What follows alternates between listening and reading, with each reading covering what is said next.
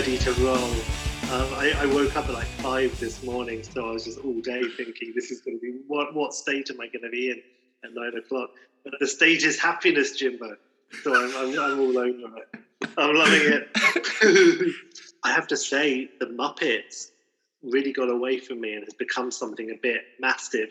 So I'm just apologising for that up front, and I'll try and get through it. I'll try and read it fairly quick. Well, mine's going to be quite quick, Sheps, because I've just gone in and out quite ninja on a few ideas. I'll just do that, and yeah. Right.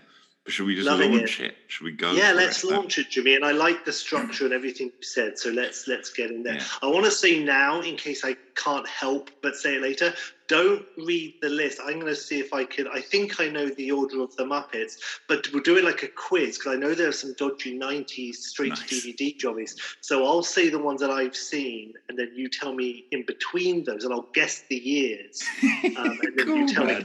Yeah. Now I've only got the Wikipedia, I think. But all right, have a that's look. cool. But, I know that there are some cheapy, not so good ones. But anyway, let's get in. Let's get into it. Zoomy, loopy, fadey, talky. All right. I only had a sip of my tea. Okay, well, welcome to Shoulders of Giants. I'm Jimmy. Hello, I'm Sheppy. We are the podcast for alternative sequels, prequels, and reimaginings of existing movies so far. Shep, I know a bit of telly too, all over the place. There's telly. We're getting in there. We're getting in there. Yes. The what if? Not we are standing on the shoulders of giants. We're not saying we could do better. Even though before we started this pod, I did basically just say I could do better than something else, but. Generally speaking, we are of love, not hate. And yes, we come here to talk about something which is close to our hearts, and that is life and films. And I don't want to ruin it, although anyone who's clicked on it, but Muppets. We're talking about Muppets today, Jimbo, which was your idea, which I'm loving. Shipping. And it was a funny one, because you and I then exchanged a couple of messages and realised a possible, because I think we both actually managed to circumnavigate it by what you said too, a possible flaw in the plan, because the original pitch... we both did circumnavigation. I can't wait to hear yours. But it's not really a possible flaw. It's a fundamental element of this podcast, which is to say to come up with a plot for something. And so in that sense, it's not a slight possible for sharp-eyed viewers. But I like it. But yeah, to adapt a classic novel, I believe, was the original pitch. Is that correct? It was, Sheppy, and the problem being that then all that happens is you just land the Muppets in various roles if you want to, and that's it, And that's a great game in itself. And again, we mentioned this last week, actually, but yes, fun game for anyone.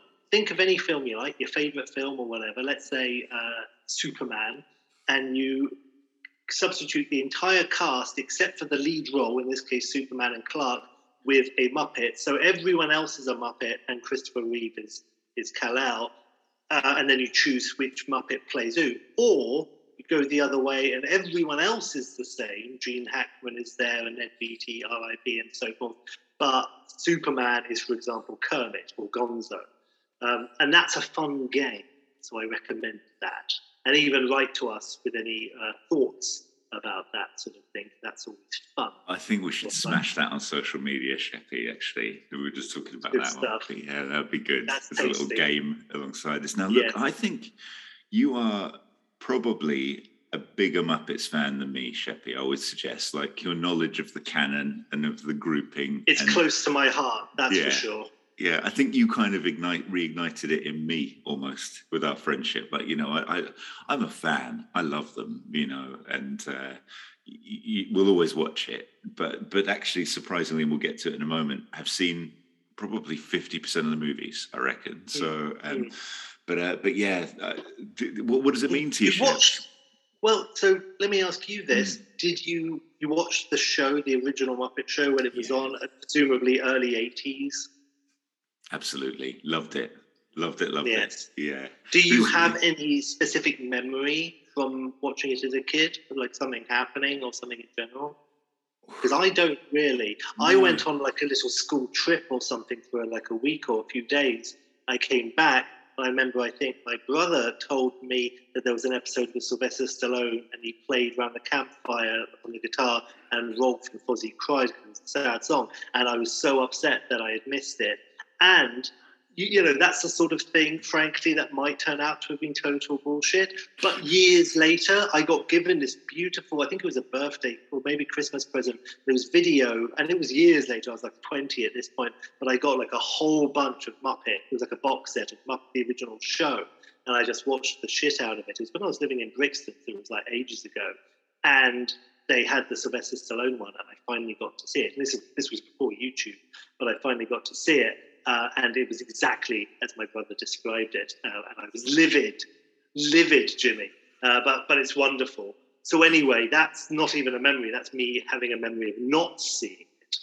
I don't know if that helps. I totally agree with you. It's hard to sort of pin it down. I kind of, it all morphs a little bit. I tend to think of like Kermit always trying to pull the gang together to get a show together. Miss Piggy always wanting to dance with the hot male guest or whatever it might be, you know.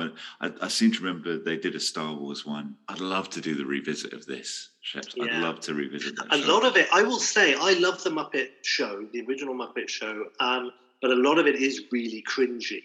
I was watching this box set with my mum, and it was the Christopher Reeve episode. My mum loves Christopher Reeve, but it was the bit of him doing Hamlet, the whole words bit, and with Piggy, I assume, and it's him doing this English accent. And it was so embarrassing. My mother had to walk out of the room. I could have paused it. It was a video, but she had to leave the room because it was too cringy. So, you know, I'm just saying that as a big Muppet fan, the show, you know, and sometimes it's like a one song, like musical number too many in an episode. You're like, we just had singing geeks. Like, can we just have... My favourite bits of the show are always not necessarily the performances by the guest star and the Muppets or the songs individually, although some of them are amazing. But my favourite bits are always the sketches, specifically the behind-the-scenes bits where Kermit's trying to keep it together, and maybe it involves the special guest star, or maybe not, and some random Muppet or any of the classics. That's nice for me personally. And also the Muppet Hospital recurring sketch I love, and I love Rolf, and so he's like the main doctor in that, so that's nice. And I like, of course, Pigs in Space and things like that. So, yeah, and when it is a guest star who you personally like, it does make it more special. Like when it's Steve Martin or Stallone, you know, or indeed, let's say, Roger Moore, it's like, that's amazing. And then as a kid, it's like Dom DeLuise or something, and you're like, oh, yeah, okay, the guy from Cannibal Run. But then it's something like Ethel Merman, and you're like a 7-year-old in England going, what? You're serious? But again, you don't really care because it's the Muppets, and you're not really necessarily just there for the stuff. But anyway, that's my thought on the show. And yeah, is that fair enough? I don't want to... I love it, Sheppy. No, it's cracking. And it's really interesting, the reality check on looking up for the musical numbers and becoming a Statler Waldorf of sorts. Yes, like yes, it's true. It's true. From afar. Yeah. Well, with that in mind, sorry, I don't want to keep talking over you. No. Is there anything else you had? No, I wanted to ask you who your favourite one was, but I think you might have given it, like with Rolf there. But well, Rolf is up there for me. I'm not going to say actually he's my favourite. He's really special to me, Rolf, Quarter Pounder without cheese. But I will say Kermit is such a boring answer, but it is Kermit is my favourite. He's one of my personal heroes in all things anyway. So I love Kermit. But I also love Statler and Waldorf as an entity, so that's up there. And I have one of my favourites when I was a kid, when I was very young, was Animal. So because of that, I've got a special place in my heart for Animal. But ultimately, I love them all. But yes, special shout out to Rolf, and Statler and Waldorf, but Kermit. Yeah. What about you? Nice, Sheppy. You know, Kermit. I love Kermit too. I think he's in at number 3 for me, and I've got, if you'll indulge me, Sheppy, I did this just in quick prep this morning. I've just got a couple of quotes Nice. that I just wanted to share with you because they just make me happy. So Statler and Waldorf are in at number 2 as well. Like, you know, for me, I love them too, Sheppy. They're wonderful. Nice. And but just quickly on Kermit, I don't know whether it's going to happen or not, but I think I've hit a moment for Kermit in my pitch for later. So you just have to tell me whether I have or haven't. Ooh. But, just a pathos moment. You know how Kermit's really good at that as well sometimes too, Yes. right? So. Yeah. So just 2 quick Statlers. Statler, I'm not going to do the voices, Sheppy, so sorry. Okay. Statler, do you believe in... Oh, there I am. Go for the voices. Go. Just let it take over you. Statler, do you believe in life after death? Every time I leave this theatre from Waldorf. I think that's quite nice. That's brilliant. Yeah, that's great. Statler, he's trying to drown us. What kind of an act is that? Waldorf, an act of mercy. That's great. Yeah, Statler and Waldorf, amazing. Is there another one? Well, no, I've got 2 from number 1 as well, which is Fozzie Bear for me, Sheppy. Of course it frickin' is. I mean, I love him, you know. This is one actually funny of Ralph asking him, why don't you wear shoes, Fozzie? And Fozzie going, why should I? I'd still have bare feet. Waka, waka, waka. That's genius, and that's right up your alley. Yeah, I know. And then this one, okay, so a guy asks me, did you take a bath today? And I said, why, is there one missing? Anyway, well, that was a little indulgement, but, you know. No, that was what Fozzie. it's all about. Yeah. I love the fact that Fozzie's your number 1. That is, you know what? I wouldn't have guessed that. I'm sure I must have known, but that's a conversation we must have had. Who's your favourite Muppet? But that's great that it's Fozzie. I didn't even think of it, but a king of comedy with Fozzie would be really something special. Oh my God! Oh my God! Yes, please. That's great. Yeah, and everyone's like, "Oh, they're ripping off Joker." That's great. By the way, all of that. So and also I will say honourable shout out for the classic Muppets is great. I did watch the Muppets Tonight in the mid-90s, which was a show set in a TV station. I liked it. Sandra Bullock was in one, Pierce Brosnan. It did have really good, people right at their peak as well. And so that was fine. Working backwards, but so for me, the Muppets goes into 2 categories. And it makes sense. It's basically Henson and post-Henson. Jim Henson died in the very early 90s. And more or less everything that came after that, and the more passage of time, then it does feel to me more and more, and obviously it makes sense. Even though a lot of them are still the same performers, actually, it feels like more modern Muppets, feels like people doing an impression of the Muppets. It feels like, you know what, in my mind, and this is psychotic, but the Muppets are like totally real, and it's like Monty Python. So they are real, and they live their lives, and they're not 100% versions of the characters they play. So like the Muppet Show is not a documentary, it's a scripted comedy show, and they're playing Larry David versions of themselves. And that's how I see it. The films and everything, and the Piggy Kermit romance on and off, they work together, they're friends, but it's like, Larry and Cheryl, for example, in real life. It's like, and it's this constructed universe that's just lasted for decades and decades. And it is Monty Python. And so when, say, Terry Chapman dies, then it's someone doing a very good, Chapman impression, but it's not Big Chapman. And it's that. And even though the Muppet Christmas Carol, which it was just after, Henson died and Jim Henson didn't perform Kermit, for example, it really captures the spirit. And that's an overlap. So so that's a flaw in my ultimate, but that's because it's the magic of Jim Henson, so it works very well. So that I'm just saying that, and I'm going to work backwards, but I'm going to say, Jimbo, in case I forget. I believe the last film you and I saw together at the cinema whilst we were both living in England was The Muppets in 2000. The film was 2011, but it must have been spring 2012 when you and I saw it. So once happy and at once sad that it's been bloody 10 years, Sheppy, since we've been to the cinema. We have seen other things, but we've seen a few other things since then. but that was the last one when we were both living there. We saw it in Hackney, in the Picture House. So there you go. That's just like a sort of a modern version. Normally, it's like Regal Cinema 1984. This is Hackney Picture House, like 2012. So that's nice. So we have that connection. And I will also say that after writing my pitch, I was obviously in a Muppety mood, and so I watched The Muppets, which is the name of the 2011 film, with Marta, and it was the first time that I had seen it since we saw it at the cinema. It's much better than I remembered. The thing is, it's that whole thing about people doing impressions of the Muppets, but it is really good, and I will be watching The Muppets Most Wanted at some point. It's got good songs, is my memory. Yeah, like I remember, It's very funny. It's got that guy from Concourse writing them, isn't it, Brett? Nice. It's made with a lot of love and heart, isn't it? It's pure. Yeah, no, totally. It's really good.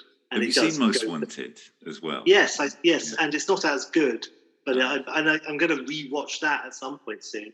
But yeah, I think it's fine, and it's good things. Yeah, and so forth. So, but yes, in terms of the films, then, if we just talk about the Muppet movies, then, unless there's anything else. No, I think I'm good, Sheppy. So let's do it. The original Muppet movie, I believe, is 1978. Correct me if I'm wrong. Well, look, Wikipedia has it at 79, but who knows? Right. Wiki, right? Okay, I'm not. That's fine. So let's say 79. Muppet movie. I saw it a lot as a kid. Loved it as a kid. And I don't think it ever really went away. And I revisited it every few years. Maybe there was a 5-year gap or something, but it hasn't really gone away. And the last time I watched it, which was not obviously for this podcast or anything, but only a year ago, it's really good, and it is my favourite Muppet film.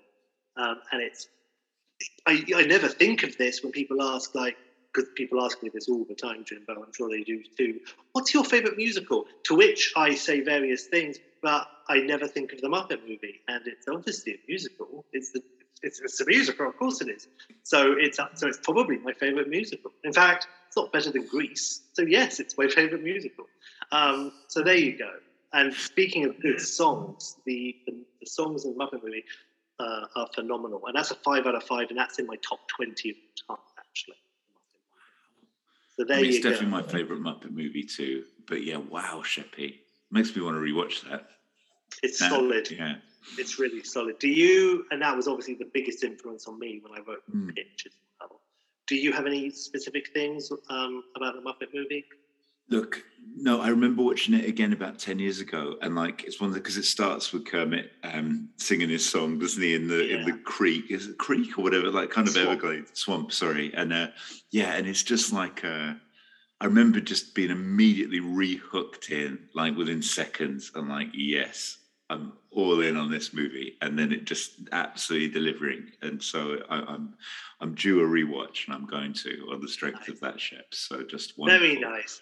I'll also mention that it's the Muppet movie which was made at the height of the Muppets' success and zeitgeist and so forth. So it has easily the best selection of cameos. In some of the later Muppet films, not necessarily Most Wanted, but in some of the later original Muppet films, for example, so the second one is The Great Muppet Caper, which I think is 81, and it's good. Thank you.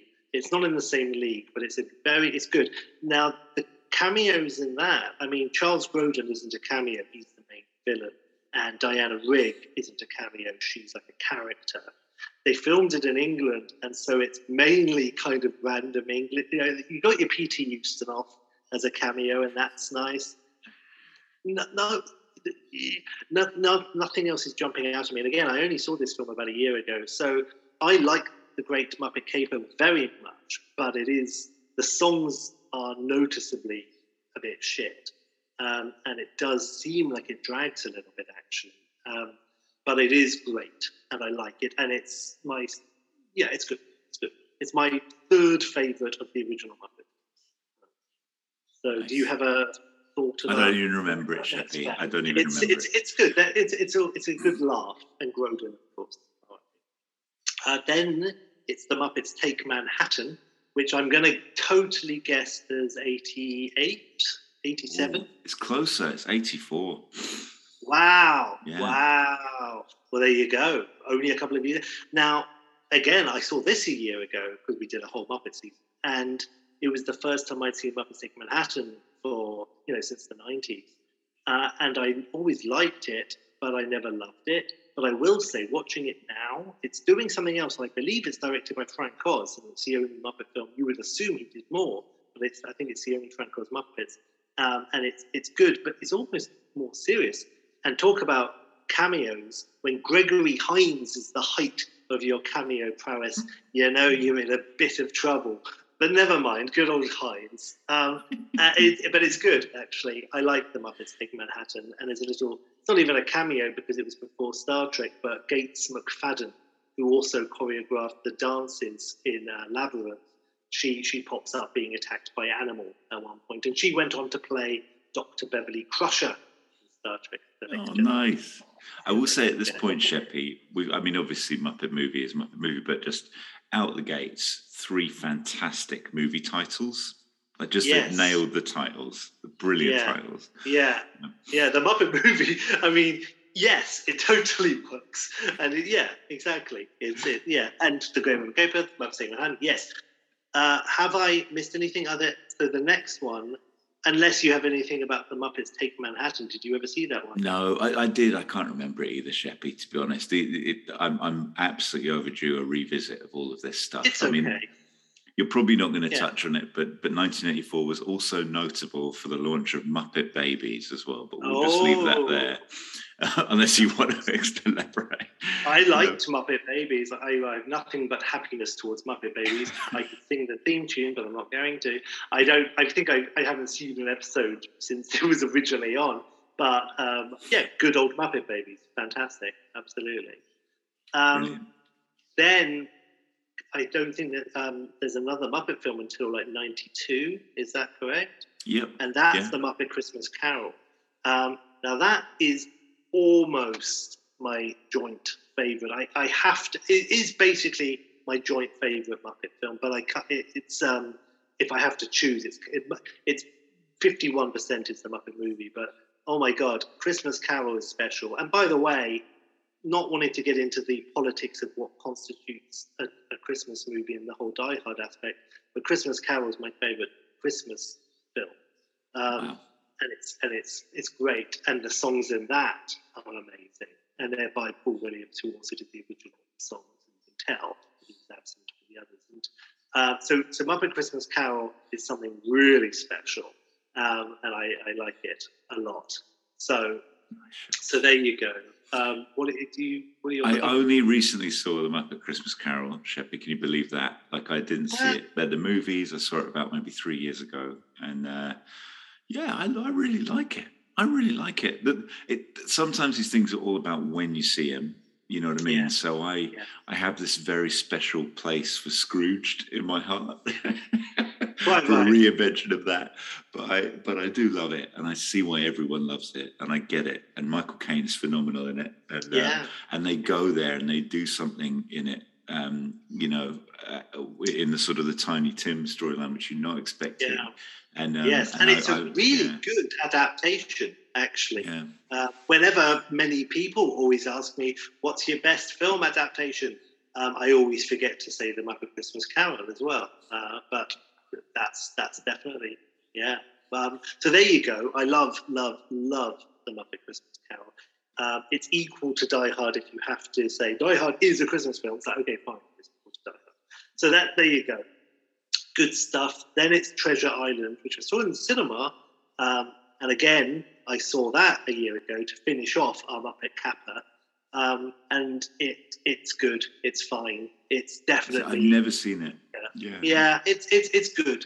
But it's got some good. They've all got really good bits, but it's all right. After after Christmas Carol, and it is really subjectively not good. But there you go. Then a few years after that was Muppets from Space, which I'm going to say is 98, 99. Yeah. 2000, 98? No, 99, yeah. 99, what a year. And I saw that at the cinema, and I haven't seen it since. And it's all right. It has a straight story reference we don't usually get in a Muppet film. So, did you see Muppets from Space, Jimmy? No, I really didn't. It feels like I sort of dug my heels in. It wasn't really a stand I took in 1985 after Take Manhattan. But I obviously didn't. I didn't do Christmas Carol until recently, as I said. But I remember Treasure Island coming out because I was working in a cinema then.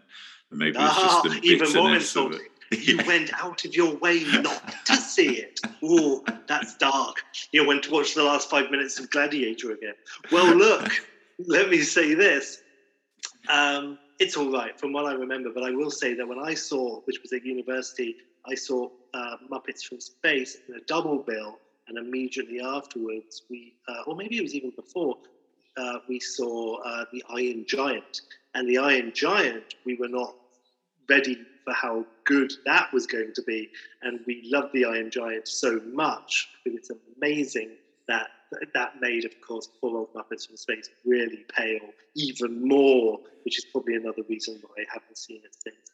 And then I don't think there was another official Muppet movie until 2011 with The Muppets, and then 2013 with Muppets Most Wanted. And I know there was a straight-to-DVD or even a straight-to-video Muppets Go to Wizard of Oz type thing. And the only reason I know that, because I think Tarantino plays Oz at the end, or he has a cameo anyway. So there you go. That's the only. It's like one of the biggest cameos it could possibly be, but it's like the cheapest, worst film. But I guess Tarantino really likes the Muppets. He was like, they're never going to make any more Muppet films, and then they made the Muppets, and he must have been gutted. So there you go. That's my Muppet run through. Is that good stuff? Is that okay? It's good stuff, Sheppy. I think it's good. I'm happy, and I think we should get to the pitches. Yeah, I'm loving it. If your game.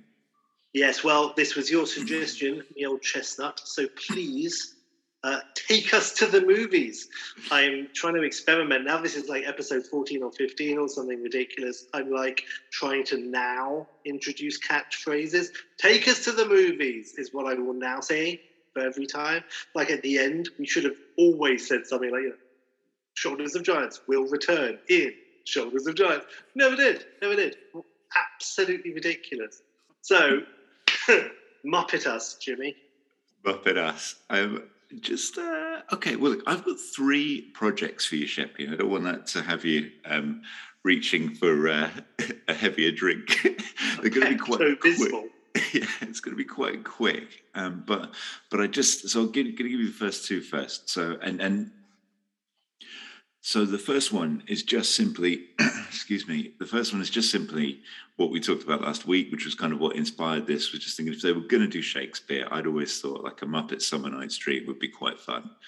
Nice. And honestly, it was only because I quite like the title, only because I quite like the idea of Fozzie as Bottom. Like I could just see him being Bottom rather than maybe Gonzo. Would it be Fozzie, but with a donkey head, or would it? Yeah. Would it be a donkey talking with Fozzie's voice and with his hat on? That's a brilliant thing. I think it's Fozzie then gets the donkey head. Yeah, I think he's a fool when it happens to him. Yeah, definitely. And I think what else? I had a couple of I went through the cast list. It's one of those interesting things. There's a lot of, I guess, from memory, quite strong female leads in Midsummer Night's Dream, and there aren't enough female Muppets, as we talked about last time. Well, there are lesser. I don't want to say lesser because that's really rude, but there are. But obviously there's Piggy and there's Janice, and then that's really it in terms of the A-listers. But there is Peggy Sue, or is it Curly Sue? And there are plenty of female Muppets, just not famous ones, but ones who are always there and used if necessary. But yeah, I mean, who do you see then for the Piggy, for example? Yeah, well, I think I put her as Titania, Queen of the Fairies. I think Makes sense. She needs to be at that level. And I haven't covered all the cast, but I kind of just gave up because I knew I wasn't really going to do this one. And Is Kermit going to be Oberon? No, you know what? That would be perhaps the obvious way to go. I actually went with, and this is very personal, but I once played Peter Quince in a school play of Midsummer Night's Dream, and I really lent into the John Cleese of what that character, because he's very frustrated with his players. Do you know what I mean? And like trying to corral them all the time. And I just can see Kermit. You know, that's exactly what he does all the time, isn't it? You know, he's trying to corral his players. So I thought maybe he'd be a good Peter Quince. So that's just absolute. I don't know. That's great. And by the way, let me say this, because I'm always putting Kermit in the main part because I love Kermit. But actually, for example, Christmas Carol, he's Bob Cratchit. So it's like, you know, he's not obviously, you know, and he wouldn't work as Scrooge, but it's like, so yes, side him on like a really memorable, meaty role. That's great. And Puck, I thought Gonzo could have a crack at Puck. You know, let's put Gonzo front and center, maybe. You know, but that's all I've really done there, Sheppy. I haven't even thought about other, you know, accepting there are other female Muppets, but even other female cast members, or even who a male real person in there. I just scrapped that would work. So, if Muppets were going to do any Shakespeare, I mean, personally, I'd like to see King Lear, because that would be amazing. But in like a real scenario, then Midsummer is a great choice, for sure. Happy, isn't it? And silly, and has some potions and fun. So maybe worth working up one day. Sorry, I just got off on one, but you could do Much Ado About Nothing with Kermit and Piggy. That works really well. Oh, yeah, it does, doesn't it? Yeah, that would be good too. Yeah. Well, look, then I was thinking about that, and then I had a shower moment, and I was like, no. Jimmy, classic literature. Let's go for it. What about Robin Hood? And then I got really excited about Robin Hood, and I was thinking about it, and then obviously did the Muppets ever do it? And of course, they've already bloody done it. You know, they did it in episode 323 of the Muppet Show. Well, I mean, look, though, you can't, you know, because of course in the show they have done everything. If I based my pitch on what they've done in the show, then I would have no pitch. I wouldn't even have a title, because I'm pretty sure they've used the title. So don't worry about that. It's not, you know, it's one thing to not repeat a film, but you can dip into the show for sure. Well, I mean, look, here I'm not even going to go too far into this, Sheppy, because I think they probably aced it from the way they landed the cast. You know, they put Kermit as Robin. They put, well, funnily enough, they had Lynn Redgrave as Maid Marian. Which I think you go with Piggy now, don't you? And then and Fozzie Bear as Little John, Gonzo as the sheriff, and Ralph as Friar Tuck, which is nice. But I think. The couple of things I would just add to that before I get to my main event is just I love the idea of like Electric Mayhem playing at some Sheriff of Nottingham feast, like, you know, plucking strings but not managing to be disciplined. Like, I don't know, that would be quite fun. And then I think I'd love the idea of it being in the 90s or something and getting someone truly like terrifying to play the sheriff instead of Gonzo, maybe, and Gonzo joining the Merry Men. And maybe it's like I mean, of course, if you just bloody put Rickman back in there and had everybody else as the Muppets, that would be pretty amazing. But I thought maybe Walken or someone from the 90s would be quite fun to play off the Muppets as the sheriff. Oh, God. By the way, so, I mean, going with Robin Hood and that template, because it's funny, because Prince of Thieves, and I've never been 100% sure why they did this, they've got the sheriff, and then they've got his sidekick being Guy of Gisborne. But then why not they could have just changed the names and had Wincott as the sheriff and Rickman as Prince John, because it's the same dynamic. Exactly, they just got rid of the prince, and I don't mind. It's just I'd love to know why they chose that, because there's no difference in terms of the power dynamic or anything. So there you go. Maybe there was a subplot about him not being the real person who's like the witch's son, but even so, they could have done that anyway. Yeah, weird, but I like it. The bear as Little John harkens back to the Disney Muppets, but I have no Disney Robin Hood, but I have no problem with that because it has to be Fozzie. So yeah, I love it. That's great. Yes.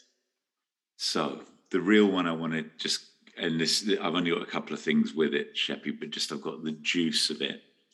Is a movie made now, but set in the 60s and 70s. So I've got it as, you know, made 2021. It's the movie we need now, to be honest with you.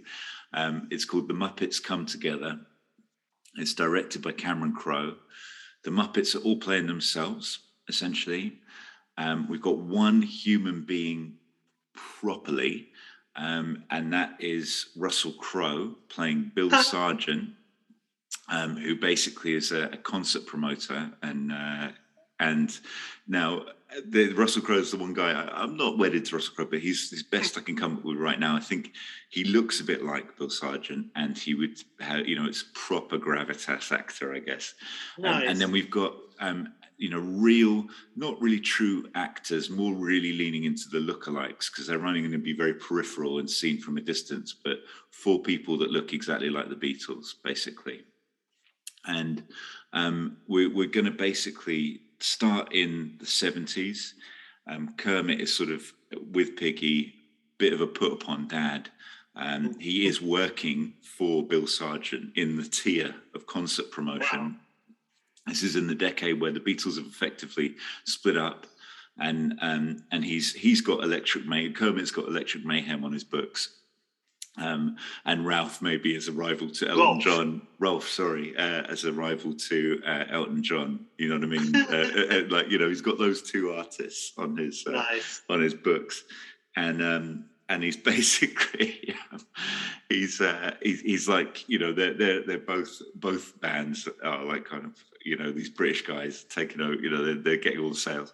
But anyway, most important thing is Kermit is basically a bit like lost at the moment. You know what I mean? He's kind of going through a Jimmy Stewart Wonderful Life, like existential. What am I really all about?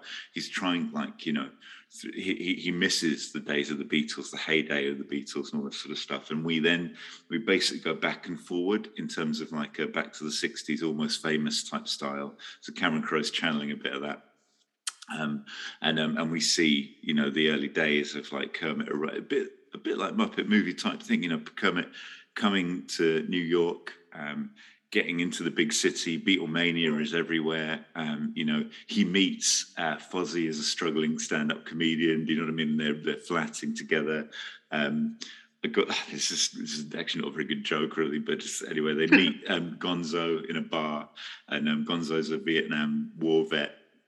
And Gonzo's like, yeah, I got really badly injured like that. And Fozzie says something like, oh God, your nose. And he's like, no, my leg, whatever, like something stupid.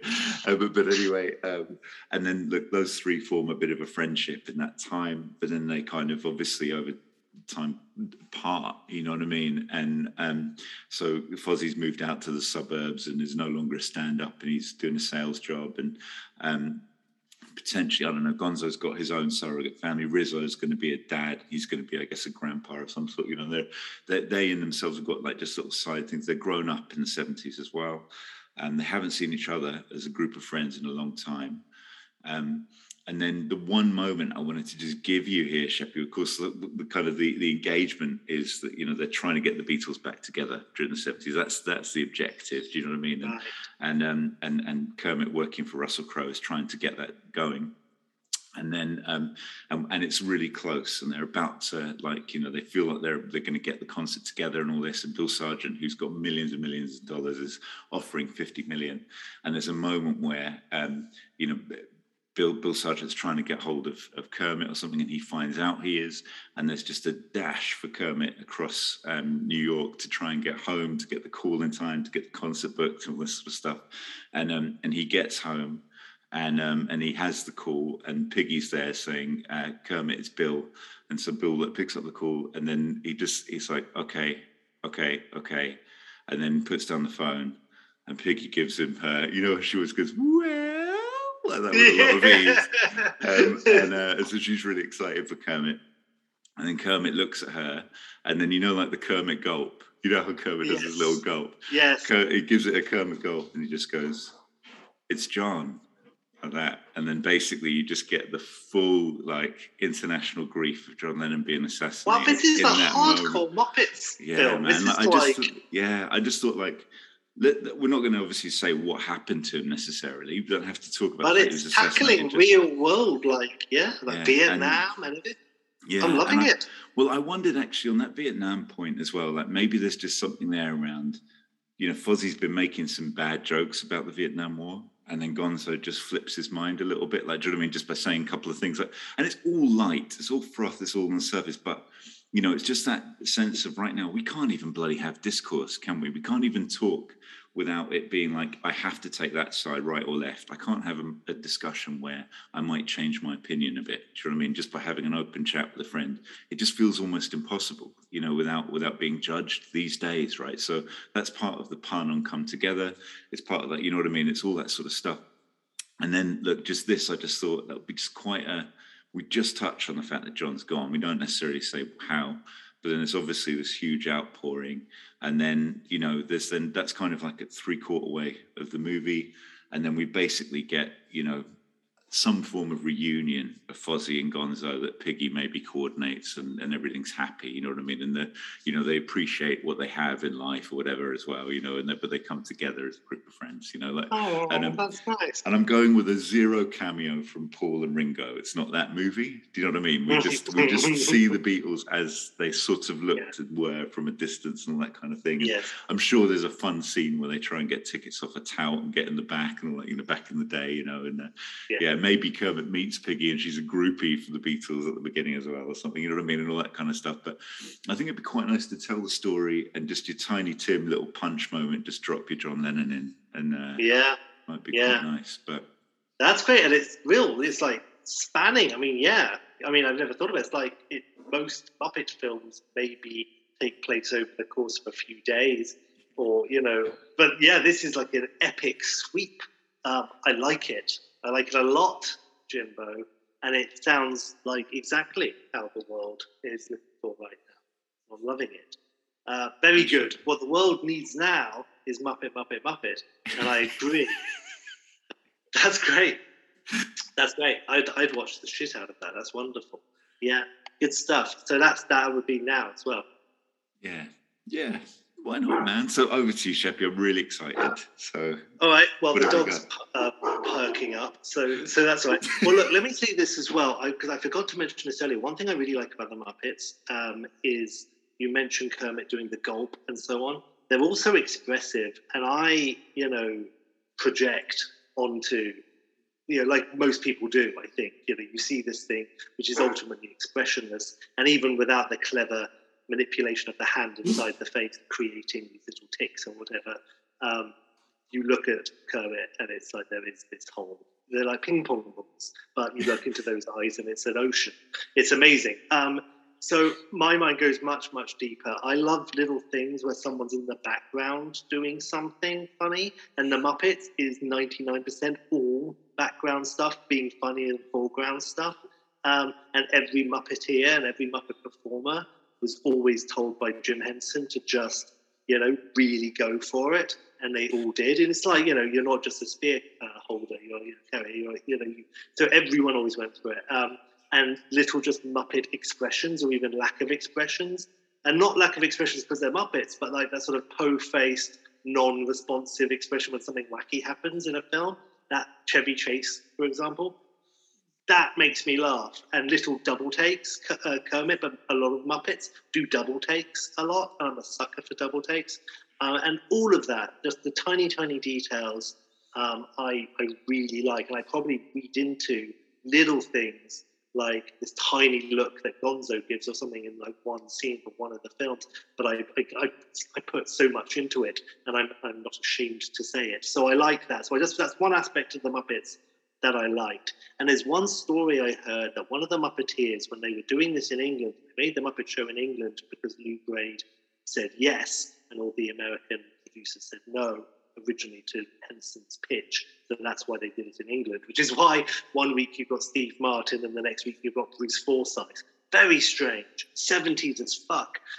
But nonetheless, one of the Muppeteer performers said, so they filmed this in a huge, you know, studio, but they only took up a tiny corner of it. So his walk to work, you know, you park the car or whatever, enter the studio, and then have this really long walk through this freezing cold, dark, not lit, unused soundstage with footsteps echoing and everything, and it's just totally dark, of course. And right at the far corner is where they're filming the Muppet Show, and he's walking towards it every morning, and it's just this ball of light, of pure yellow sunshine, happiness, Toontown energy coming from the corner. And there's the sounds of laughter where everyone's laughing and having a good time and just coming up with stuff and improvising as Muppets. And he said, for a few years, every walk to work was the best moment of his life. And it was like, oh my God. And if that doesn't personify what personally I like about the Muppets, that's good stuff. That gets me, Jimbo. That gets me where I live.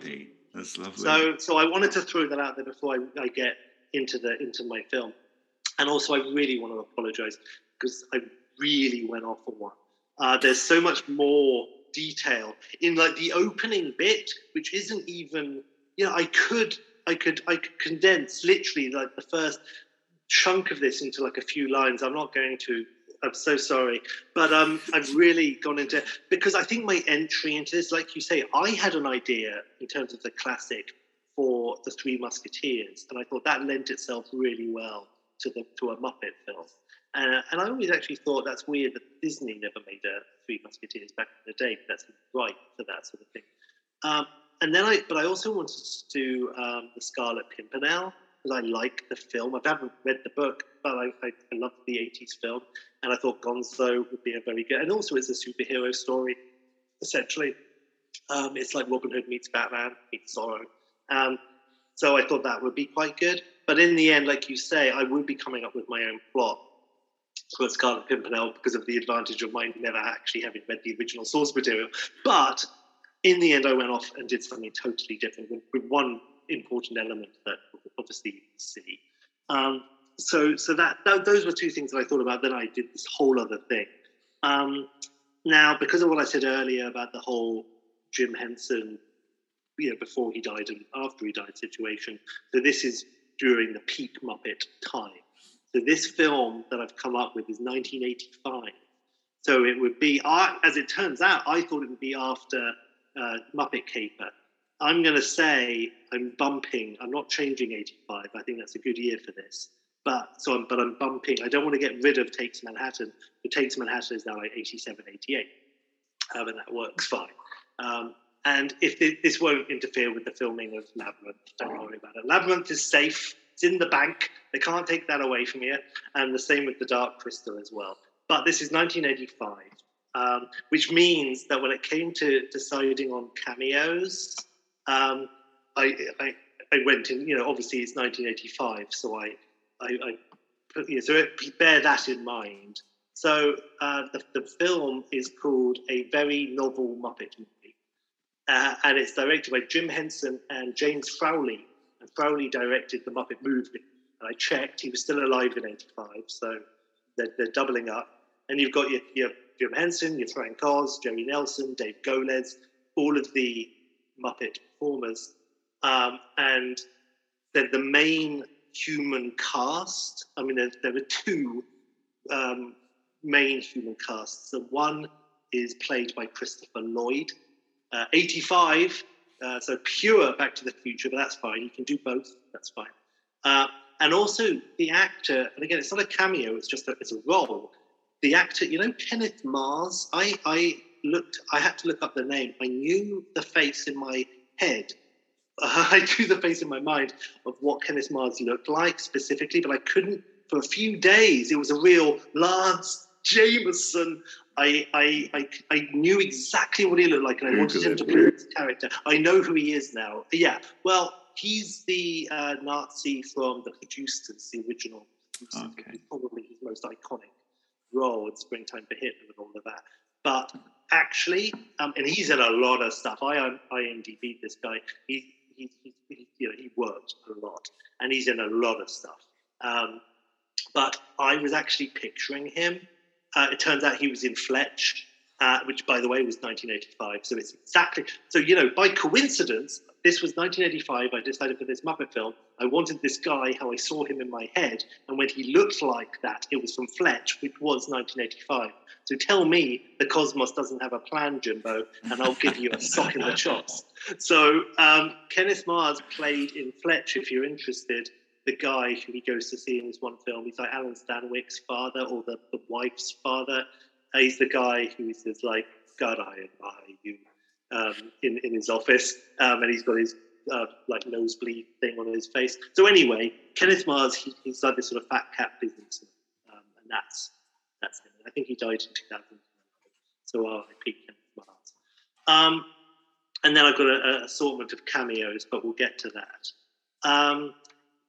So the film opens, and it's a cold open on a limo or a Rolls Royce or something like that, and it's the face of a 10 or 12-year-old boy called Simon, but I'm going to call him Cy. Because I feel the first expression, I'm making this bit up right now, so my head is called Cy, because the first time you see him, he's looking out of his car window, sighing because he's bored. But I've just made that up. But anyway, his name's Cy. He's bored. He's in the back of this nice car in the city. It's basically New York, but you never see that it's obviously New York. And his father is Ern, played by Kenneth Mars, who's a fat cat, business, cigar chomper, and he's on his car phone making deals and being all capitalist and so forth. So Cy watches the city as the streets flash past. He's disconnected, he's isolated. Eventually, Ern hangs up. There's like, good news, Cy, it's all done. That was the last call I promised. The day is ours. What you want to do? Baseball game? I can introduce you to the players. Minor league, but bench warmers are integral to the game. Or are you hungry? You want to eat? Any restaurant south of the river. You want 3-star? You got it. You want 4-star? I might got it. I need to check with Marcy. You want music, video games, movies? The sky's the limit. Anything at all. Cy almost looks like he's engaged with all of this, but then the dad says, just one more stop first. And Cy puts on his 1985 Walkman headphones and says, one more stop? Great, sure. Yeah, okay, Dad. And Ern says, this is the last one, I promise you. And Cy says, yeah, that's what you said, the last 5 stops. Yeah, but this one's special. It's culture. It's class. It's got history and education and a rich foundation in the arts. So remember to tell your mother I took you. She thinks I only spend our time together for business trips. Cy says, imagine. You're too cynical for a kid so young. You need to lighten up, Cy. I'm going to take you where the dreams come true, where grown men get paid for acting like idiots, play make-believe, and occasionally wear tights. Simon, my boy, we're going to the theatre. And then the music kicks in, and the titles play, a very novel Muppet movie, and the car drives triumphantly through the city. It passes many glitzy Broadway-type West End signs for lavish-looking theatres. We see signs reading, Three Sisters, the musical, and Much Ado About Nothing, and then in brackets, Better Than Some Ado About Everything, and then Hamlet, no pork, just ham. Lots of flashy signs and Broadway-type shots. Doesn't even make sense.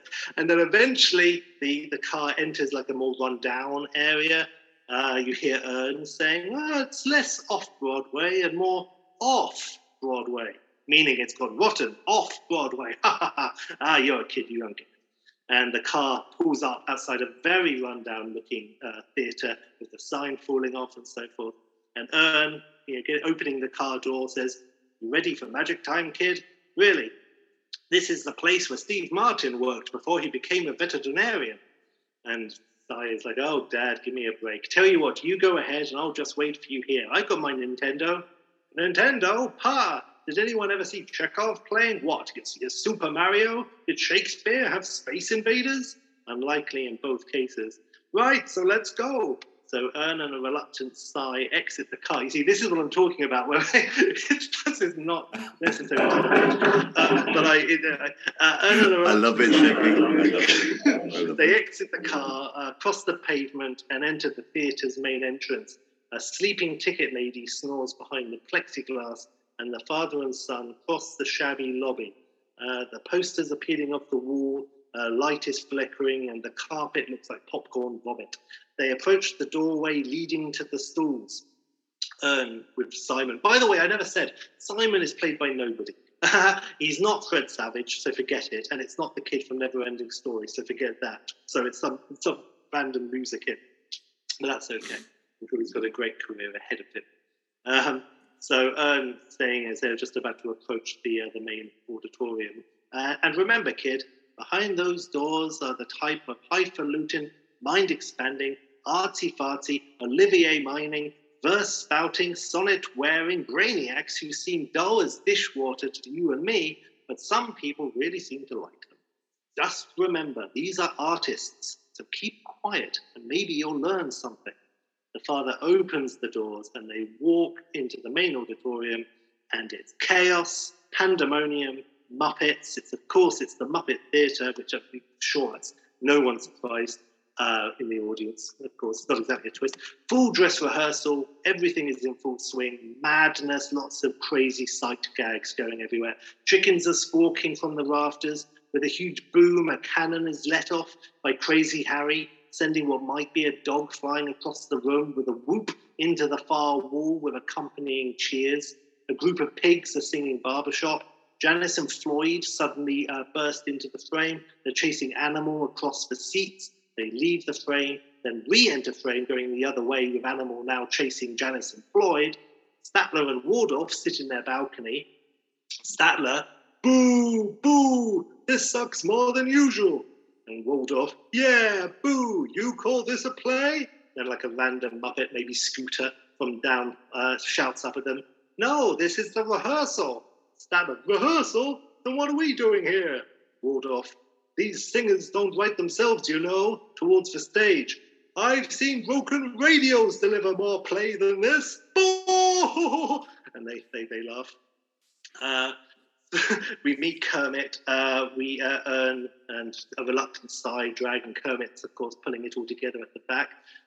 We learn that Ern won the theatre from the previous owner, who was Scooter's uncle. That's canon.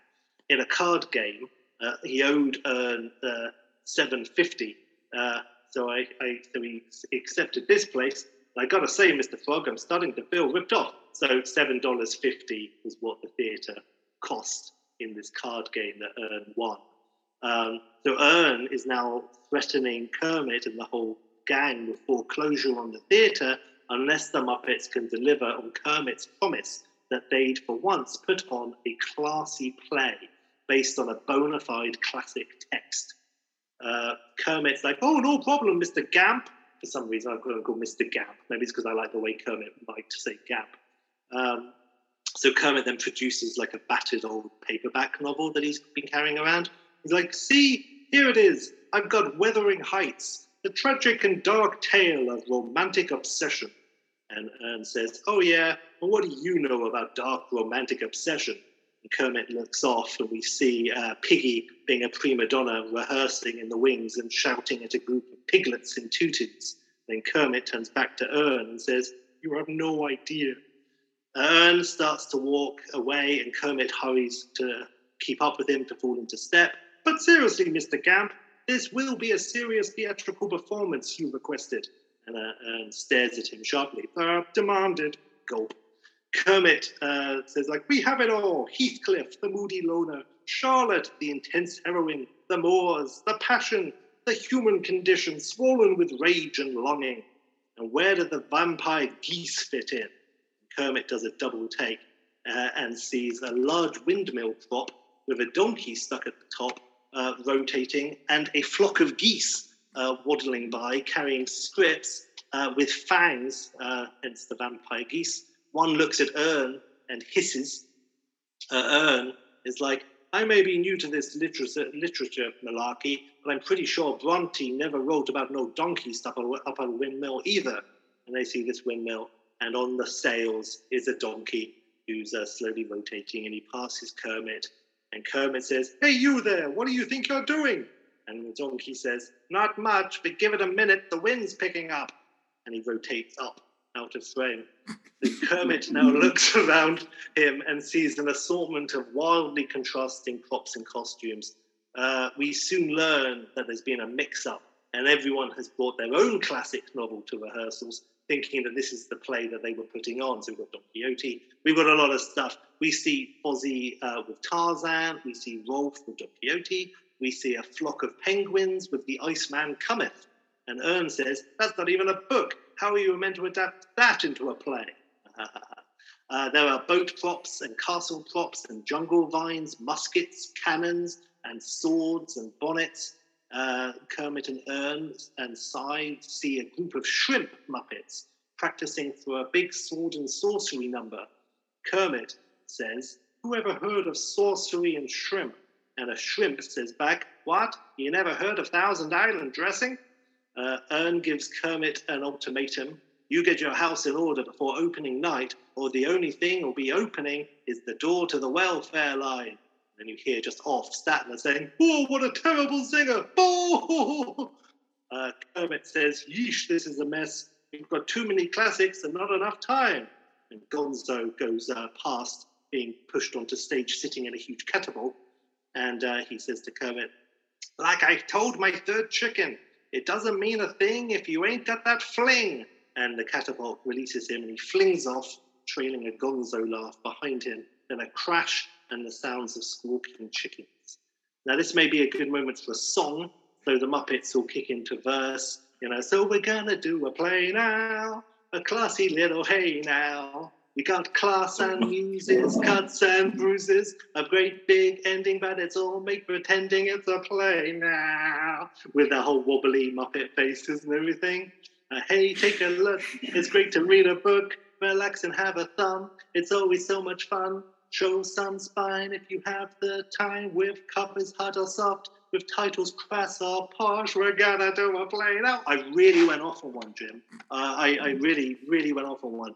So in all of this, are we going to post that song? We've got to post that song as part.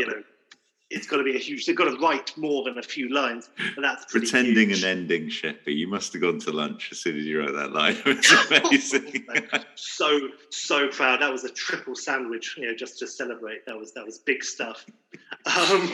So in all of this and all this malarkey and craziness, Cy has been looking around, fairly wide-eyed and freaked out.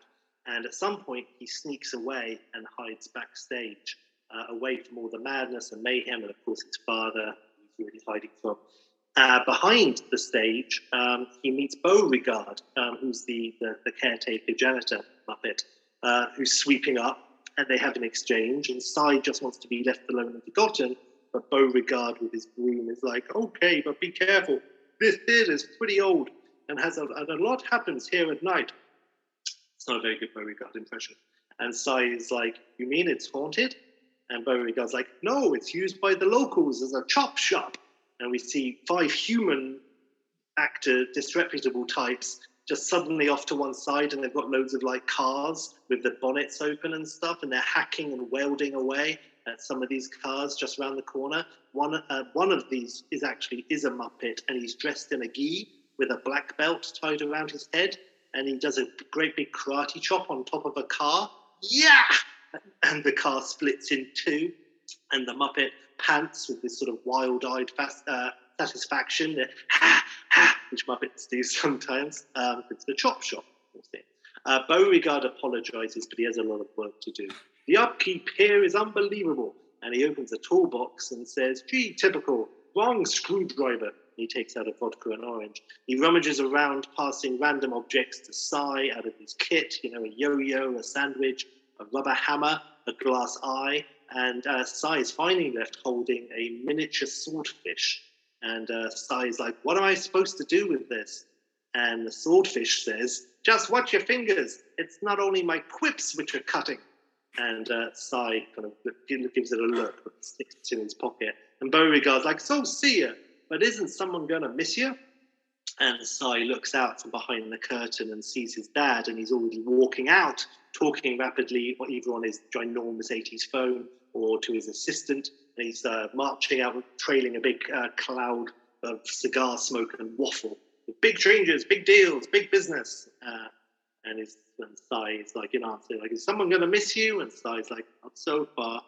So Cy, thinking his dad will come back and apologize, stays hidden, and for some reason, I see him sitting down on a big coil of rope, but he falls asleep backstage. And this, Jim, this is where the plot starts. But in all seriousness, I think everything that I've described could happen in 10 minutes in the beginning of the film. That's fine. It's the 10-minute setup. Cy falls asleep, and he starts awake, and the theatre is empty, and everyone is gone. Cy is a bit panicked. Oh, great. No one noticed I'd gone at all. He goes to the door, but it's all locked up. He hears a noise from the stage, and Cy, he walks through the ropes and the curtain and miscellaneous props, and he follows the sound. It's like a clip-clop. Ahead, he catches the briefest glimpse of what looks like a real horse, white, moving up ahead, away from him. Cy hurries after this horse, again, a real horse, deeper and deeper into the theatre. Following the horse, he passes cardboard cutouts of bushes and trees, a chateau, trimmed hedges, beautiful fountains, all props and so forth. He then passes a real hedge and a real tree, and he hears a crunch. He looks down and he finds that he's standing on real gravel, and Cy's like, that's weird. And then we start one long, uninterrupted shot, like a tracking shot, moving like right to left, following Cy as he's walking, and he goes past another fake tree, and then another real tree, and then another, and then he stops in an opening between bushes and branches. And as he steps out, the lighting changes in camera from artificial to real sunshine. And we still don't cut a la Baron Munchausen, which I think I'm ripping off, as Cy steps out from between two trees, one real and one fake, and he's in a real courtyard, and he's outside, and it's 17th century France, and he's standing in front of this grand chateau, and it's a Lionel Richie wardrobe moment, and he's agape, and he's stunned, and he staggers about, and he's in these lovely gardens past tall, immaculate hedges and beautiful sculptures and so forth, and Cy immediately runs into trouble when he stumbles into a group of royal guards, bumping into the leader, and these are Muppets, I assume, just not famous Muppets, just nasty thug Muppets. Or maybe they're real, maybe they're human, or maybe they're both. And he spills this leader of the guards ale, and also stumbling backwards and stepping on a prize swan, and someone's like, the king's swan. And Cy is about to be messed up by the ruffian guards, and they draw their swords when three dashing figures emerge from the bush with a quip, and we have a real hero shot as we meet the three musketeers. And it's Athos, Aramis, and Porthos. Athos is Kermit, Aramis, which is the priest, the one who Charlie Sheen played in the 90s version, is Rolf, and Porthos is Fozzie. And Kermit, as Athos, is like, unhand that boy, knave. And Porthos, Fozzie, is like, yeah, no one likes a knave. Try to be more like a scoundrel. It's easier. There follows this wonderful sword fight. This film has a bit of a budget, by the way, because this is filmed in this real location. Sometimes it's going to cut to an obvious set, but stuff like this, it's all actually really proper Madame Pompadour type stuff. Yeah, they've spent a little bit of cash. I think the last couple of films, like Muppet Caper in this universe, was really successful. So, of course, after there follows a wonderful sword fight with the three displaying their wit, skill, and flippant ease with a blade, seeing off the guards. They introduce themselves to Cy, mistaking him for the expected D'Artagnan. Cy, not wanting to argue, and we learn of their mission to deliver a vital letter to the king. So Cy joins them and is given his own horse.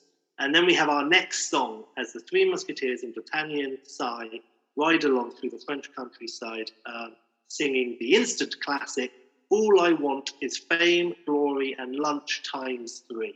And they all sing that, the Three Musketeers. Behind them, as they ride and sing along, staying hidden, a lone figure follows on horseback. After the song, they reach a village, night falls, and they enter a tavern. Hijinks with beer and busty Muppet wenches, and real wenches. The one coming on to Fozzie is basically a female Fozzie with exactly the same voice. There's a woman on stage singing very badly. Rolf Aramis tries speaking to the bartender about it. Here comes our first real cameo. I thought maybe the ticket lady at the very beginning who was asleep could be Debbie Harry, but I wanted to get to the action a bit quicker and not just have a stop and chat. So this is our official first cameo. And yes, the bartender is Mr. T, because it's 1985. Rolf is like hey, any chance we can change the music? This singing is atrocious. And Mr. T, barman, says, that's my wife, fool. And Rolf is like, may I suggest introducing her to the clarinet? And the glass Mr. T's holding like shatters in his grip because he's so infuriated. And Rolf looks at the camera and says, the man knows his music. Meanwhile, Kermit Athos spots the cloaked figure who is now watching from the shadows, and he corners this person and forces them outside, revealing that he knew that they were following him hardcore. In the dark alley outside the pub, the cloaked figure, in a melodramatic moment, pulls back the hood to reveal herself to be the untrustworthy, potentially villainous, but impossibly beautiful Milady de Winter, who is, of course, Miss Piggy. She has priors with Athos, and things get sticky. She says the letter giving to the king is a trap, and she offers to take the letter to the king herself. But Kermit Athos doesn't believe a word of it, and he's proved to be right, because this is the trap. The heroes are soon all surrounded by the villainous Cardinal Richelieu, Christopher Lloyd. The heroes are captured and tied up in a cellar where they will be done away with. Cy has been tied up to one side. He's been mistaken for a stable boy or some such. But as he's tied up, he discovers he still has the little swordfish in his pocket, and he uses it to free himself. He then sneaks across the room to where the rest are being interrogated. Richelieu is saying to them at that exact moment, prepare to die like a dog. And Rolf says, I resent that. Cy reaches them and manages, without being seen, he undoes Kermit, who then frees the rest. And then another huge and cool fight involving swords and buckets and horses and flames and fists takes place. The guards are subdued and Richelieu flees. Milady is cornered, but leaps from the top window of the barn onto a waiting horse, or top window of whatever they're in, onto a waiting horse. The horse is not happy with Piggy's weight and makes a remark. As she begins to ride away, she calls back up to Kermit Athos, until we meet again, mon chéri, when I will have my revenge. Sweet, sweet, violent, terrible revenge. Kissy, kissy. She rides off, and Fozzie's like, her threat would be much scarier if she didn't end it with all those kissies. And Kermit's like, speak for yourself. I find the kissies terrifying. The heroes continue on their journey. Whilst they're riding, Cy has a quiet moment with Kermit, riding side by side. And Cy, admits to him, like, Athos, I have to tell you, I don't belong here. I don't know where I'm going, what I'm supposed to be doing. I'm a fraud. I'm a liar. I'm useless, and I can cause you nothing but trouble. And then Fozzie rides by, and as he rides by, he says, have you ever considered getting into politics? And disappears off the road. They ride to the next village where on the outskirts they find a creepy-looking castle and decide to stay there for the night. It is huge and appears deserted. So our heroes, they move to knock on the huge front door, but it opens first with a massive creak. Inside they find a huge room, a massive fireplace, a long table decked out with luscious food, as if they were expected. They all sit down to eat, and are soon joined by their host. It's Count Dracula. It's Gonzo. He has 3 siren chickens, including the leader, Camilla.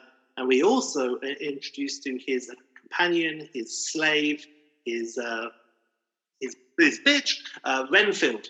And it's a cameo by 1985's Bobcat Goldthwait. And some ghouls, including the vampire geese.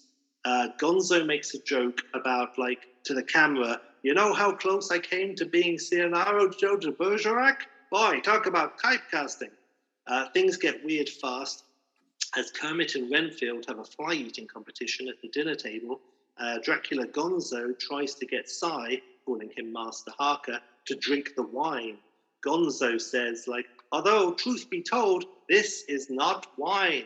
And Fozzie and Rolf have the cups halfway to their mouths, and they freeze and stare. And Gonzo's like, it's Dr. Pepper and grape juice. Wine gives me the trumps. And Camilla and the other 2 chickens nod in weary agreement. Rolf says, I suppose the doggy bag's out of the question. And Gonzo Dracula then gets a song. Life works best when you're trying hard not to suck.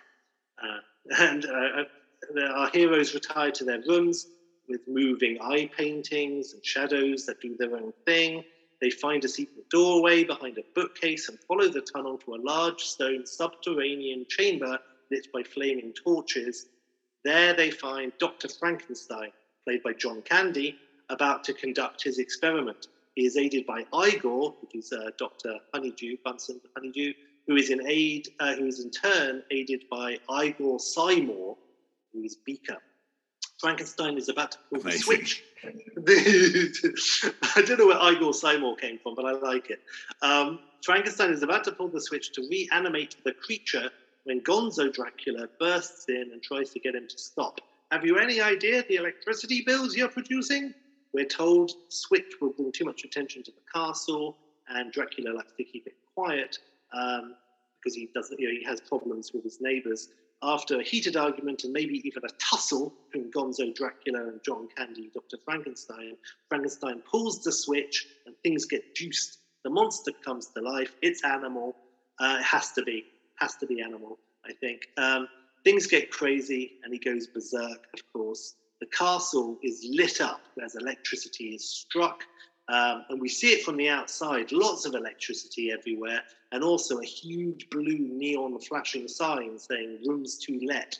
The locals in the neighbouring village hear the commotion and see the lights, and someone shouts out, and it's a cameo. One of the villagers is Shelley Duvall. She says, "The castle, see what wickedness dwells within." And a Muppet villager too says, "No kidding, did you hear that last song?" Duvall looks at him.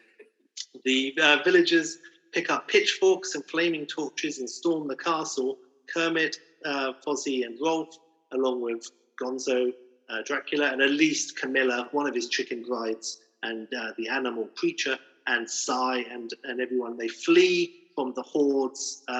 One of the peasants, dressed appropriately in rags, etc., it turns out to be the Count, and he turns and directly addresses the camera in a nice cameo from Sesame Street, and the Count says, "And to think I was worried about typecasting. 1 agent fired, ah, ah, ah. 2 agents fired, ah, ah, ah." There's a Count cameo. The castle goes up in smoke, and the heroes escape. After fleeing across the dark landscape, they stop in a small woodland locale, where suddenly they see a huge flash of light from behind some trees. They ride up and find H.G. Wells's time machine halfway up a tree smoking. The occupant, the time traveller, falls out and lands in a heap in front of them. It's Christopher Reeve. They have a brief and hilarious interaction. And I think that's as far as I got describing that one, but I think we'll all appreciate that. But Gonzo wants to make use of the machine and go back and meet his parents, just to find out what I actually am. The traveller reboards and disappears in a billow of smoke. The heroes decide to rest up for the night. They all wake up in glorious sunshine in this little nice glade, and they all appreciate it. Kermit does a little double take as he noticed Gonzo standing next to them all, and he's also enjoying the sunshine. And Kermit's like, "Shouldn't you burst in a flame or something?" And Gonzo's like, "You think so, right? I've been trying for years and not so much as an ember." Kermit reacts and goes to see if he can find some breakfast at the lake nearby. And Gonzo's like, "Great, dragonfly sandwiches all round." And Cy is like, "He's trying his best, there's no need to be rude." And Gonzo's like, "Rude? Dragonfly sandwiches are my favourite." And these siren vampire chicken brides sigh and nod again in weary agreement. They realise that once again they're being watched, and out emerges a young girl, who is played by Peggy Sue, who, for those who don't know, is basically Miss Piggy, but with like frizzy hair, and she's another pig puppet. And she is one of the sisters from the family who own the land they have now slept on, and invites them to the house where they meet all of the sisters who are all crazy, and the lead sister who is introduced as Elizabeth Bennet, and it's revealed, and it's Piggy. And Piggy is like, "Hello, how lovely to be meeting you all for the very first time." And Cy is like, "You're also Milady?" And Piggy Bennett is like, ooh, ooh, ooh, ooh, yes, by way of non-explanation. And Peggy Sue is looking at the camera and saying, you'd think she'd let one of us get a juicier role. And the other sister is like, you're kidding, right? And Piggy's like,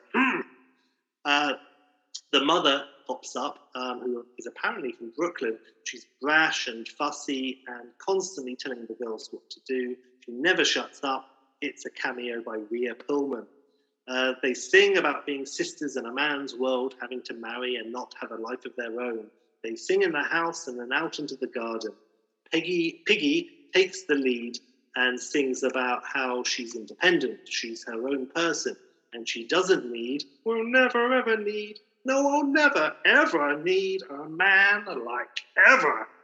She is resolute and that she will remain single. Then, before them all, and in slow motion, Kermit emerges from the lake, white shirt, rumpled, damp, Darcy, bathed in glorious sunlight. Piggy's all over him. Piggy, as Bennett Milady, is like, she tells Kermit she's here to tell all of them that they should move on. Trouble's on the way. She's come to warn them. Kermit's like, well, why should I believe you this time? And Piggy is like, because I never thought I could love as I once did until I saw your subtle greenish hue, your sharp-beaked mouth. I could lose myself in your itty-bitty ping-pongy eyes. And Rolf is like, oh, brother.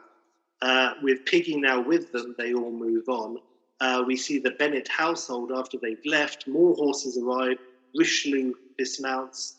And Christopher Walken being pure Christopher Lloyd being pure Christopher Lloyd comes in and is like, Madam, to Rhea Perlman, a word if I might. And Rhea Perlman's like, only if that word's single. And all the sisters giggle and Richelieu smiles very half-heartedly. The heroes ride on. They pass a beggar sitting at the side of the road. It's Richard Dreyfuss. He tells them that there is nothing ahead but thieves, wizards, and barbarians to turn back from the dreaded wasteland. Dreyfuss as the beggar. So beware, for this road only leads to the desert of just desserts. And Fozzie's like, the desert of just desserts? Food in a desert? But all I want is a sandwich. Ah! And Dreyfuss looks at the camera. They ride on and reach the desert. It is indeed a vast wasteland. A high bird's eye view shot of them from very, very high up, walking through the sand and the dunes. This shimmers and the image changes as we pull out to reveal that the view is coming from a crystal ball. We are now inside a large tower, high up, all stone. A figure is watching from within this room up at the tower. It is the Wizard of Oz, played by Woody Allen. Woody Allen is like, oh, the misfortune I see that would befall these fine fallow fools, be they fascist, philanthropic, villainous or fatuous, these flapping fops on their finite frolics, riding their fallacious foals, ponies and mares, oh my. He banters a moment with a Muppet-winged monkey, and then the Wicked Witch of the West, played by a frumpy, green-skinned Muppet with hair rollers and carrying a rolling pin, enters, and the Muppet Witch of the West says, hey, Oscar, knock off the illiterate hokum. You promised you'd take me somewhere special. And Woody Allen Oz is like, illiterate? Illiterate? Why, I tell you, madam, I spent the August of 74 through March 80 buried in a pretty riveting chapter of Norman Mailer. Muppet Witch, you carry on with your carry-ons, you'll be buried with a closed casket. And then Woody Allen Oz to camera. Boy, you can bet they left this part out of the pitch meeting. And we cut away, back to the desert.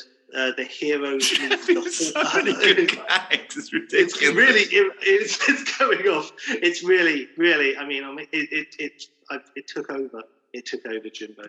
I am the slave to this master.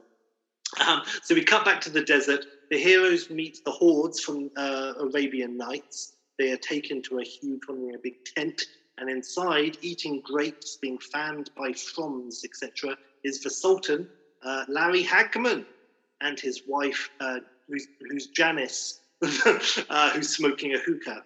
And Janice is like, wow, totally strangers. Hey, guys, anyone want a fig? They're like totally organic and lush. And Larry Hagman, as the Sultan, wants to marry Piggy as part of his harem. He discovers her love for Kermit, however, and he orders the lot of them to be executed. Through clever subterfuge, they all escape. They meet the windmill-tilting nutter Don Quixote, who's played by Peter Cook, and have an exchange and ride on. They soon enter a dangerous-looking rocky area. Rolf is saying as they ride into the canyon, nice-looking place. And Fozzie's like, yeah, I know, perfect for an ambush. The heroes are ambushed immediately by a large group of thieves. Fozzie to Rolf, how many thieves do you think there are? And Rolf's like, I don't know, between 30 and 50. They meet Ali Barbara, and it's Diane Keaton. I'm sure I didn't think of Ali Barbara myself, but it seemed, but I don't know where I got that from. So, and nice Diane Keaton. Now the Muppets and our heroes are in trouble, but they're saved by the wandering barbarian Conan. And after a big introduction, everyone turns and it sees Sweden's, but then he steps aside and we see the real Conan, Rick Moranis. And I want to say, behind the scenes, it turns out later that they offered it to Schwarzenegger, but he had no interest at all. And so they went the other way and got asked Rick Moranis if he wanted to do it. That's still behind the scenes. So with Conan's help, they escape and make it to the jungle on the edge of the desert. They journey through the jungle and are being hunted by wild animals through the thick foliage. A song about leopards and tigers and beasts, snakes and horned toads and creeps. This is the place where the rats make a feast and they heat the rest while they eat and they bleat. The song ends and all the creatures surround them menacingly. Then Tarzan swings in and it's Stallone. After calming his jungle friends, Tarzan Stallone introduces himself to be Lord Greystoke, and invites them all to dine with him at the club when next in town. Still in the middle of the jungle, a fancy car pulls up and Tarzan Stallone gets in and is driven off wearing a top hat. And then the idea originally was going to be that Arnie as Conan was going to meet Tarzan Stallone. It was going to be this amazing thing. But again, Schwarzenegger was like, I don't work with Muppets. So it never happened. The heroes leave the jungle and reach the harbour and the docks. Lots of fish and shanties and smelly-looking one-eyed sailors. The heroes book passage and set sail. They meet the first mate, Ishmael, who's Scooter, and the captain, Ahab, who's Rodney Dangerfield. Ahab Dangerfield is like, I don't know why I signed on for this job. I'm not a good sailor. I'm already feeling green to my gills. And Kermit's like, imagine how I feel. And Dangerfield looks at the camera. A song about obsession and revenge. We all have a whale of a time finding the right way to do things. Be careful, don't step out of line, or you'll be dining with dolphins. A whale pops up, the whale pops up, and sings a bit as well. And in the end, he gives them all a tow to land, making peace with Ahab. After an impassioned speech and sigh, and life's too short for enemies. And Ahab's like, this whale has the hump, but I got no respect. And in song, it's, life's too short to carry a grudge, so just carry me. And the whale carries them to dry land, and Ishmael Scooter decides to join them, and so the group continues to grow. They step off the boat, however, and are instantly surrounded by Cardinal Richelieu, Christopher Lloyd again, and his men. Piggy, I knew it. Men just can't live without me. And Richelieu's, I came for revenge, pure like Judge Doom.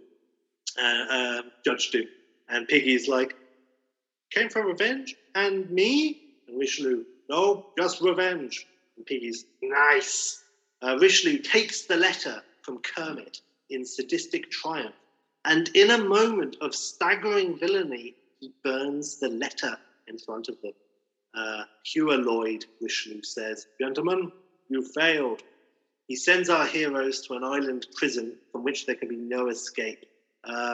Things are at their bleakest.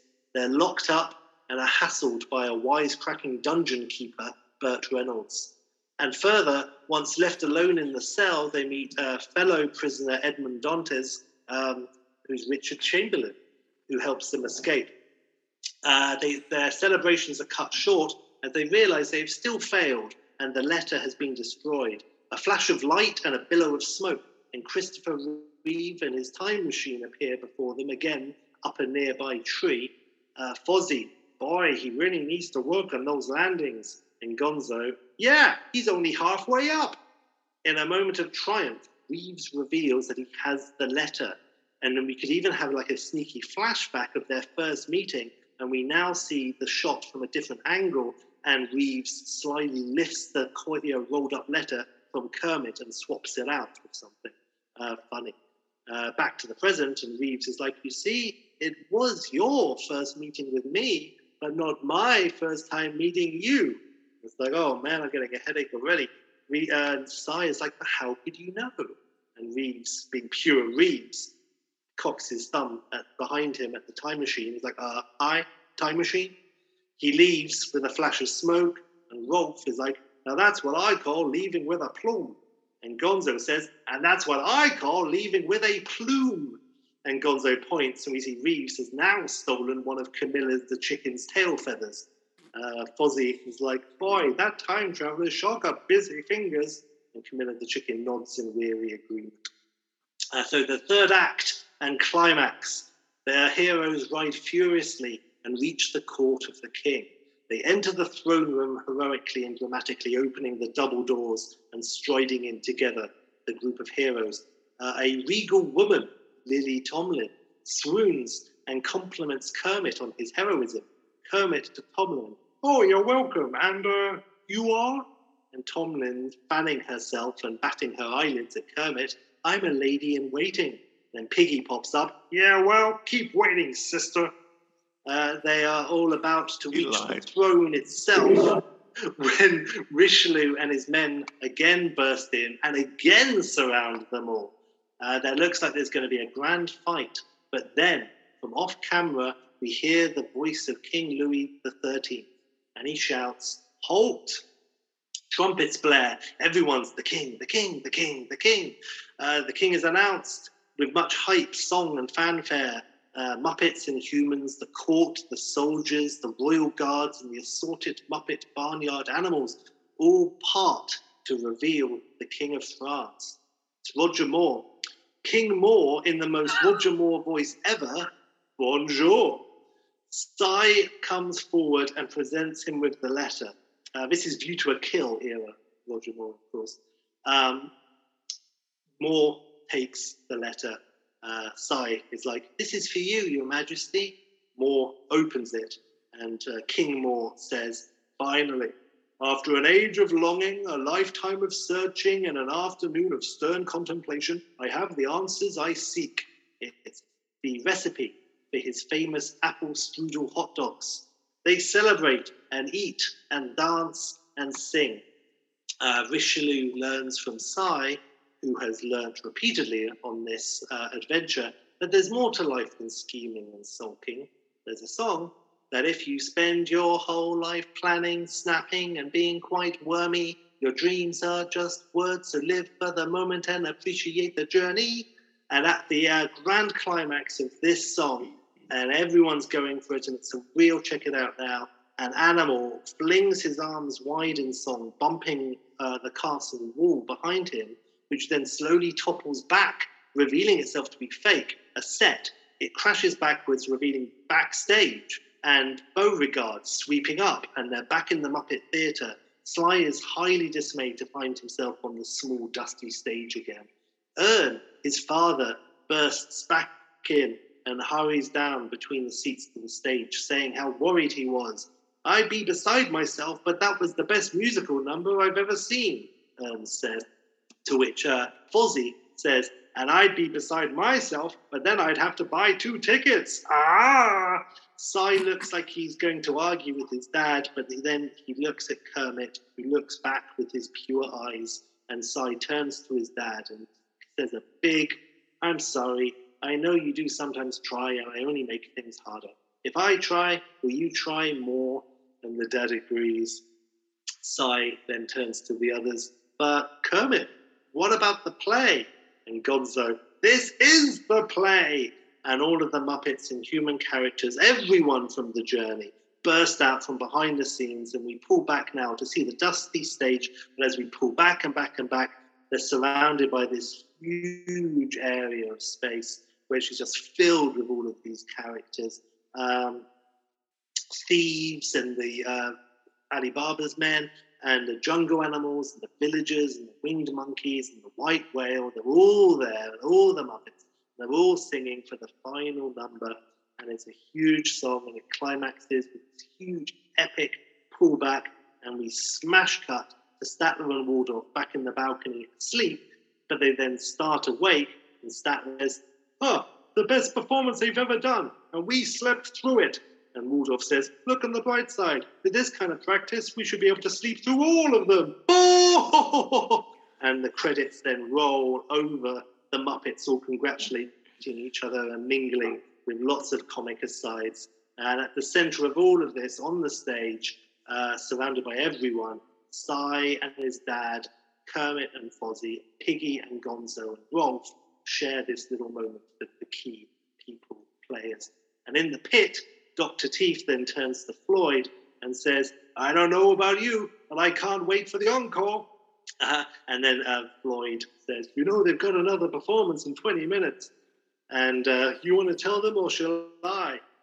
Zoot then pops up next to them and blows a deep bum punctuation note with his sax. And we reach the end. And that's the end. I've got the taglines for a very novel puppet movie. Read between the lines is the first one. The other tagline is talk about fine print. That one doesn't really work. And the last one, the Muppets are taking a page from the classics. They should have read the whole thing. And there's my Muppet. So thank you for bearing with me. That was big. So Sheppy, wow. I've said wow probably every podcast, but that is now the new benchmark of wow. Like, holy shit, man. No, I mean, not only was I thinking at one point you are going to get a Best Original Song Oscar, but I think now you might also get a Best Picture Oscar. I mean, that's like even in its best, like even the director's cut, at least anyway, would be a 3-hour magnus opus. It's amazing. Like the set pieces, I mean, just stunning. The gags, Sheppy, I think you've got about at least 10 Stone Cold classic Muppets gags. I now feel deeply ridiculous for even attempting a Statler or Waldorf, because that was impeccable. Your Fozzie, impeccable. But ladies and gentlemen, the Miss Piggy is just unbelievably good. It's unbelievably good. It's ridiculous. It's actually ridiculous. I can't wait for this to be out in the real world, Trappy, because Jesus wept. You've got a job with the Henson Company like that. That is just... I have to say, I feel like the Muppets wrote it through my fingers. I am just a conduit to the Muppet God. I see Mr. T like with a sort of a Friar Tuck-esque sort of robe on, because he's behind the bar in this medieval sort of setting, but with all the bling and the full beacon and everything. Yeah, and the feather earrings.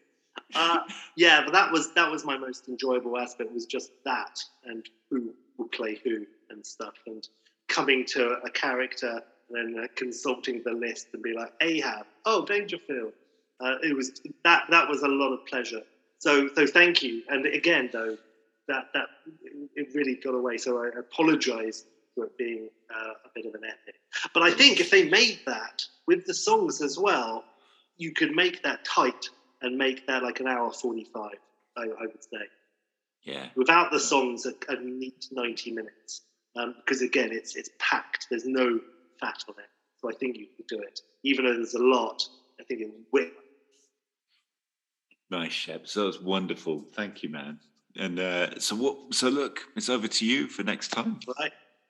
All right. Well, now I hesitated in terms of this because there are comparisons to the Muppets, which you will see when I say this, but I think the inherent difference between what these would be is very clear. So I think it's okay, and I'm going to have it now.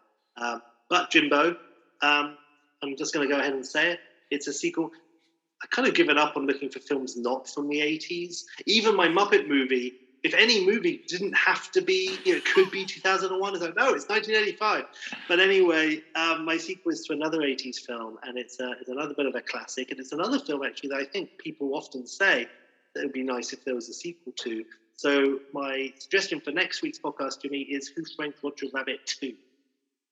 Oh, nice. Nice. Yeah.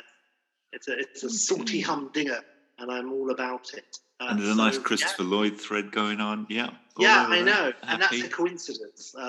Total coincidence. I wasn't thinking about Who Framed Roger Rabbit at all. But actually, we're doing a noir season here. And we got to the point where it was Who Framed Roger Rabbit time to, really shake things up. And I was just like, in the first second, literally, it was the Touchstone logo at the beginning. I was like, dude, this is right for a sequel. So there you go, Jimbo. What about it? Lovely. Cracking. I'm all over it. I'll have to have a think. But yeah, I might even rewatch that because it'll be fun to rewatch it. But yeah, nice.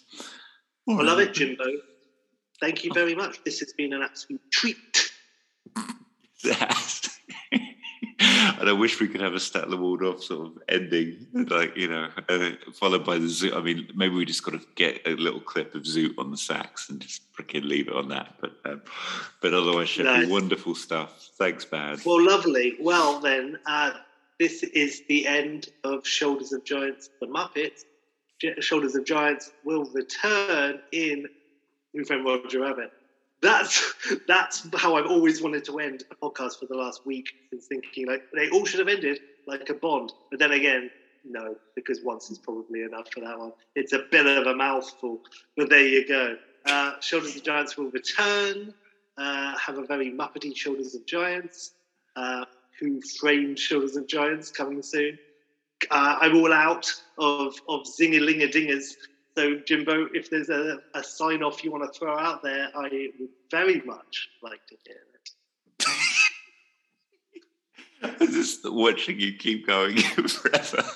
I have no sign-off beyond that, Sheppy. That was perfect. I'll see you next time, brother. I love you. That's all, folks.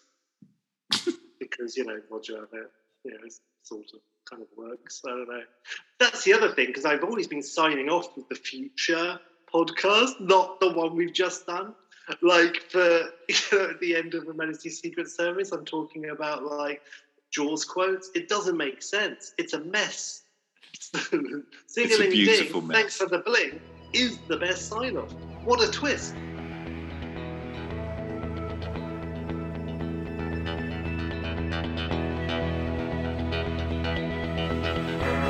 We'd love to hear from you.